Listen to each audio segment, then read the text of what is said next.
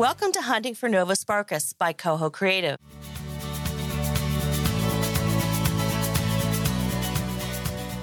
Welcome back. Today we have with us Ariel Roca, and she has been part of a team who has developed a very progressive school in Minneapolis and has a really interesting story to tell. So welcome, Ariel. Hi there. No, thank you, Ellen, for having me. I'm really excited to tell you a little bit more about myself. The school that I work for and with is called Community Connected Academy, and it's actually in Minneapolis and is housed within Patrick Henry, which is a larger school, and we're sort of an academy that serves the student body within Henry. And the principal of the larger school, Yusuf Abdullah, Alex Leonard, myself, and Bethany Franz all came together to sort of start thinking about creating a little academy within this school that was project-based learning and had internships for every student. And, we went through a couple of grant cycles with a local philanthropic organization to collect information about what families wanted, what students wanted, what works, what doesn't work, what centers students, what decenters teachers, and we finally landed on CCA. How long did that process take? About 2 years. Wow. Yeah. Okay. So we went through 4 different grant cycles and worked with different stakeholders with each one to find all the different types of learning, or like we call it pedagogy, like how we learn, that would best fit our individual context. Because, one of our values is individual context. We believe that whatever's necessary for our families and students is very localized. You couldn't take our model of what we do and plop it somewhere else. You could take the process that we did and use it to find out what your families and students need. But what we do and how we do it is very much unique to North Minneapolis. And why is that? So what is it about it that makes it unique? And how did you figure out what the right model was or should be? Yeah, that's a great question. So I think traditionally in education and maybe like other static bureaucratic institutions, I think there's like a top-down hierarchical approach to implementing change. And we had a very grassroots sort of approach to centering families and students and their voices to figure out what they want. And so we had what we call a portrait of a graduate, which is we bring all of our families and stakeholders together and ask them, like, what do you want your students to learn about? How do you want your students to feel in school? What's important to you? What are your values? And I think that makes it really unique to us because the historical context of the North Side, being in Minneapolis, just the local, governmental context.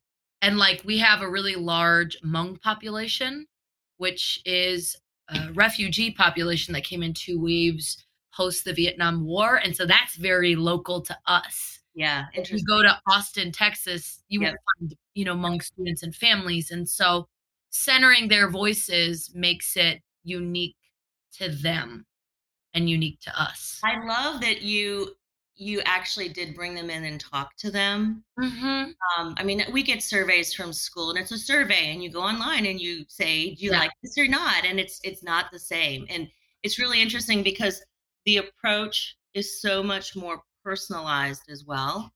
And I love that. It's much more, there's an emotive and emotional and an empathetic piece versus being very functional, which is great, which is, it's one of those things where it makes you happy and want to go learn. And you feel like you're part of a community versus I have to get on the bus now and yeah, and they helped build it. Like you have stake in the game. You helped build and keep help. It's not like it's just set now. We are constantly changing with times, right? Obviously with COVID, that was a big one. The racial uprising and the lynching of George Floyd was a big one. And so we are always pivoting to what our families, what our students, what our staff need to be like the best people they could be, to go into the professions that they want to go into. it's very personalized, exactly what you said. So yeah, it's very community oriented.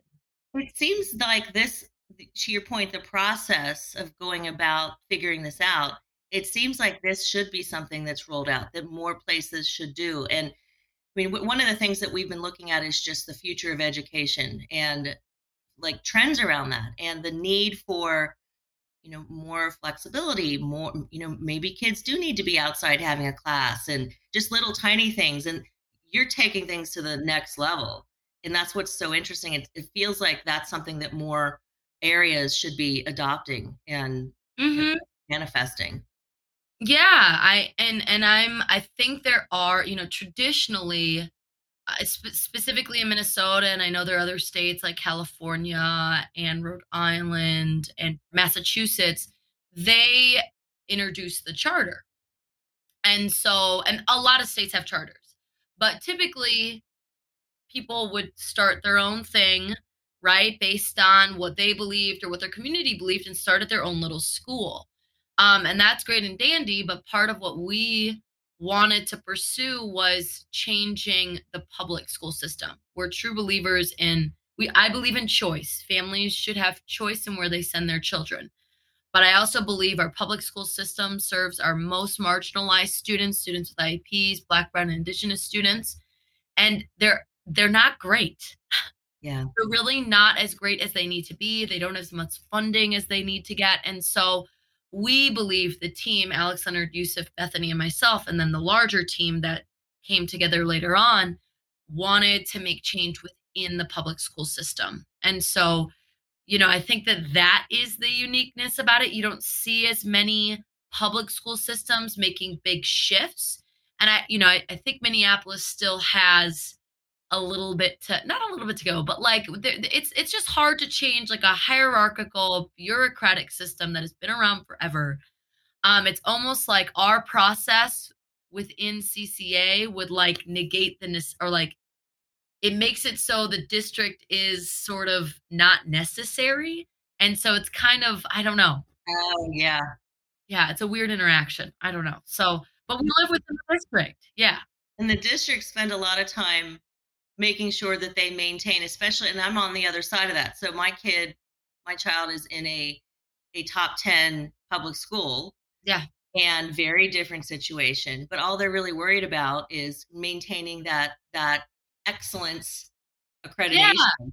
And what is And excellent? what How does do you that mean? define that? What does that mean? What does rigor mean? It depends on Exactly. the person you talk to. It I depends on know. the family. And so and I do think Minneapolis Public Schools is stepping in the right direction. I think that they're open and receptive to what we're doing, especially after like the racial uprising. I really like we were doing it before, we've been doing it for about 5 years now, but now they're listening because we asked the community what they want.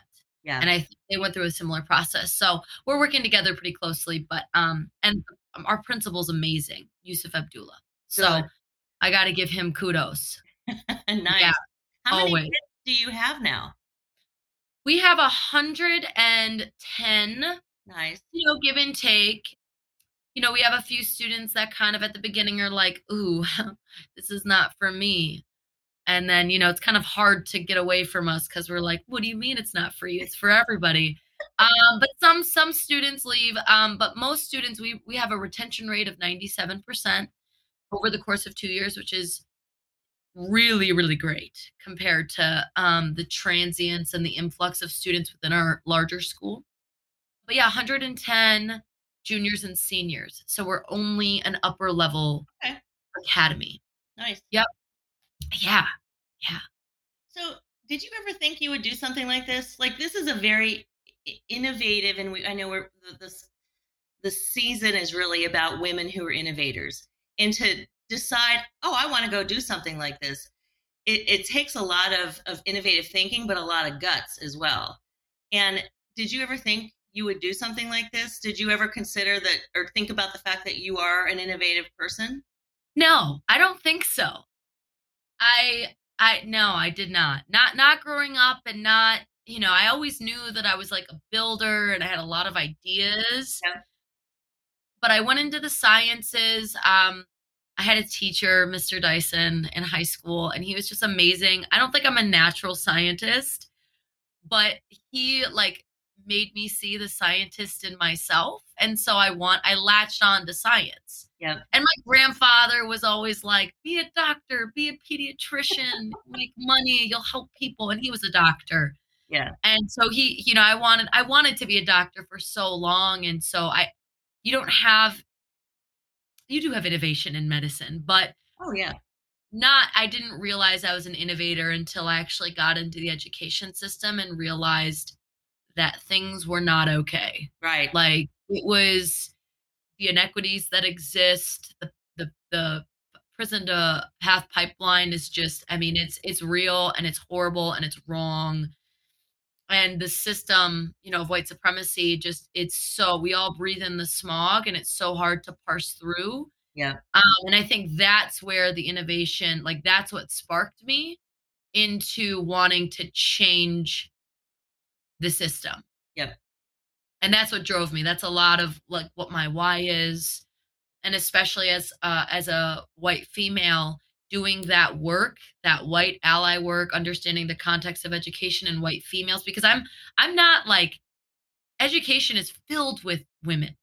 It's one of the like women heavy professions. But I think where like I can be innovative is being builder, trying to change from within, but also a dismantler. Yep. Right. I have insight into the white female experience. And so I can work with white women to make this system better for our Black, Brown, and Indigenous families and students. Yep. Being female has really helped you in this endeavor, Mm-hmm. which is really interesting. Connecting with women. I mean, it's a women heavy, you know what I mean? Which is so awesome. I feel like in innovative spaces and a lot of other innovative spaces, you might have one or two women, and maybe Yeah. that's a little that's very different than being surrounded by women, but trying to move in like the opposite direction. And calling out my white women friends that's hard work. Yep. Being a dismantle is hard work. And so I think that that's partially what innovation is to me. That's great. So what would you say is one of your proudest moments? Oh, that first graduating class. Oh, good. I mean, it was just a crazy time, starting something it was a startup. And we went through 2 startup cycles. We had our consultants specialized in startups. I was going to actually ask you that. You almost have to have somebody who understands it from a yeah. business standpoint. Yep. Oh, yeah. Yes. So we had consultants, Dan and Katie.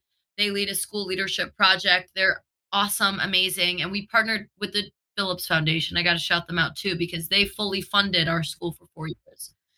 So it was outside money. But yeah, they helped us plan like our organizational structure and just like triaging, being adaptive versus technical, in those 2 startup phases. And it's not like we're working with, while we're doing it, 110 students. Yeah. So it's not like our impact, it was like so real, like in the moment every day. And it was so challenging, but it's when they graduated, I mean, I cried. Mr. Leonard cried. Aww, we got nice. awards. We had a huge party. I'm like, y'all made it. You all are OGs. Right? Like, you guys are the bomb. So it was, and that class is always so, they're just special because they were the first CCA graduating class. All but one, which is really good. It might be too soon, but have you been able to see the difference or have you been tracking the difference in kids who have graduated and what they're doing next versus what may have been happening 10 years ago? Like I said, it's probably too soon, but is that something you guys are looking at? Definitely. So we also we've got all the consultants. I just want to let you know. We've got the business consultants. We also have ACT Research, who Ava and Mark are amazing. They help us collect that information. We do know for a lot of our students, they've kept in communication. Not all of them, but a large chunk of them, yes. We've kept in touch with them with what they're doing now, what their plans are, and we do a comparison group between our CCA students and then a control group within the school. Nice. And so we look at those comparison, yeah, so we can see the trajectory of students. Now, obviously, we've only had 2 graduating classes, and this will be our 3rd this year. And so it's we don't have all of the data, but our goal is to make sure our students feel prepared for the next step. Right. So, yeah. So whatever they choose, we don't want to measure. Traditionally, you measure how many kids go to college, what's their ACT score. That's not, we do collect that, but that's not in line with our values and beliefs and what our families want for our students. That might be for some students. It might also be starting their own business. We have a lot of students, a lot of entrepreneurs. Nice. In CCA. I feel like 50% of them are entrepreneurs. Wow. Trying to start their own business. So we collect a multitude of data that's in line, qualitative and quantitative, that are in line with our beliefs. And so that work is still in progress. And I would love to have a bigger team of people that support students post high school. Yep. So that, they can still have that feedback and input. Well, you said you do internships, right? Did you say that? So how is that working? And it seems like from an internship standpoint, those are the companies that could continue to support, even if it's just from a mentorship standpoint. Yeah. So yes, that is a great point. We're in the process. That was sort of the back burner item. We've always had internships, but our first year we had only 2 core classes. Our second year we got 5 more teachers and needed to onboard those teachers. Those teachers are amazing. They're coming back with us for a 3rd year. They're really invested in CCA and Henry at large. But there was a lot of other priorities before the work-based learning. It is the most fun for students, but the projects that needed to be created by teachers, a lot of the teachers weren't used to project-based learning, what that looks like. And it's challenging because students are in a traditional system that need to unlearn to relearn. Oh, so I didn't think about that.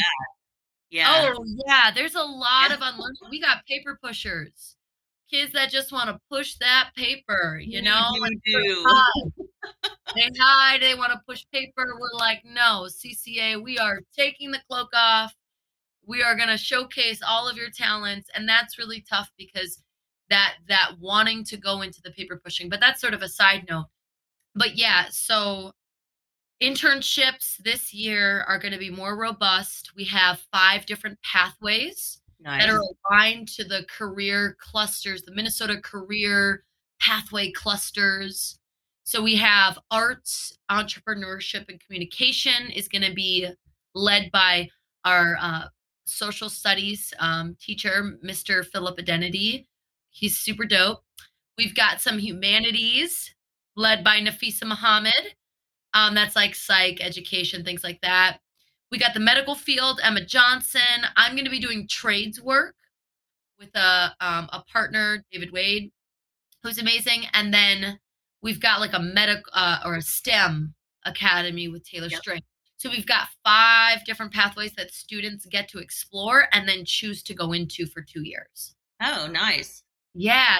So and they get to try it out for 1 semester. They take 3 weeks. This is getting to the logistics, but 3 weeks in each one. And then they get to choose which one. And then they get partnered with a mentor or internship in the community. Okay. Yeah. So is that been done during the school day or is that extra? During the school day. Okay. So it's 3 hours at the end of the day or whenever, to be honest. We'll flex into that internship. So if Monday, Tuesday need to go in the morning, then they'll miss class and they'll just have to make it up. We post everything online. Everything is digital as well in CCA. So if you miss a day, you can access it online. And so we value it during the day because a lot of our students have things after school. Yeah. And you put up a barrier by having it at the end of the day or Yeah. after. Right. And so we're trying to break down barriers. We're trying to break down walls. And so we value it by having it during the day. And Nice. students get to leave the building. Yeah. They love it. We have I'm some students sure. every day. They're like, deuces, I'm going to my internship. I'm like, no, yeah. We're not about the sit and get, okay? We don't do that in CCA. Nice. Yeah. I love the because what you're teaching them is you're teaching them how to live as well. It's Oh, not yeah. just and it's also how to think versus just do, which Oh, I yes. love Oh, because yeah. there is a lot of, to your point, paper pushers, kids coming out and it's just do, do, do. It's like, no, ask why. What do you think? How would you do it differently? Design a And solution, yes, how, you yeah. know?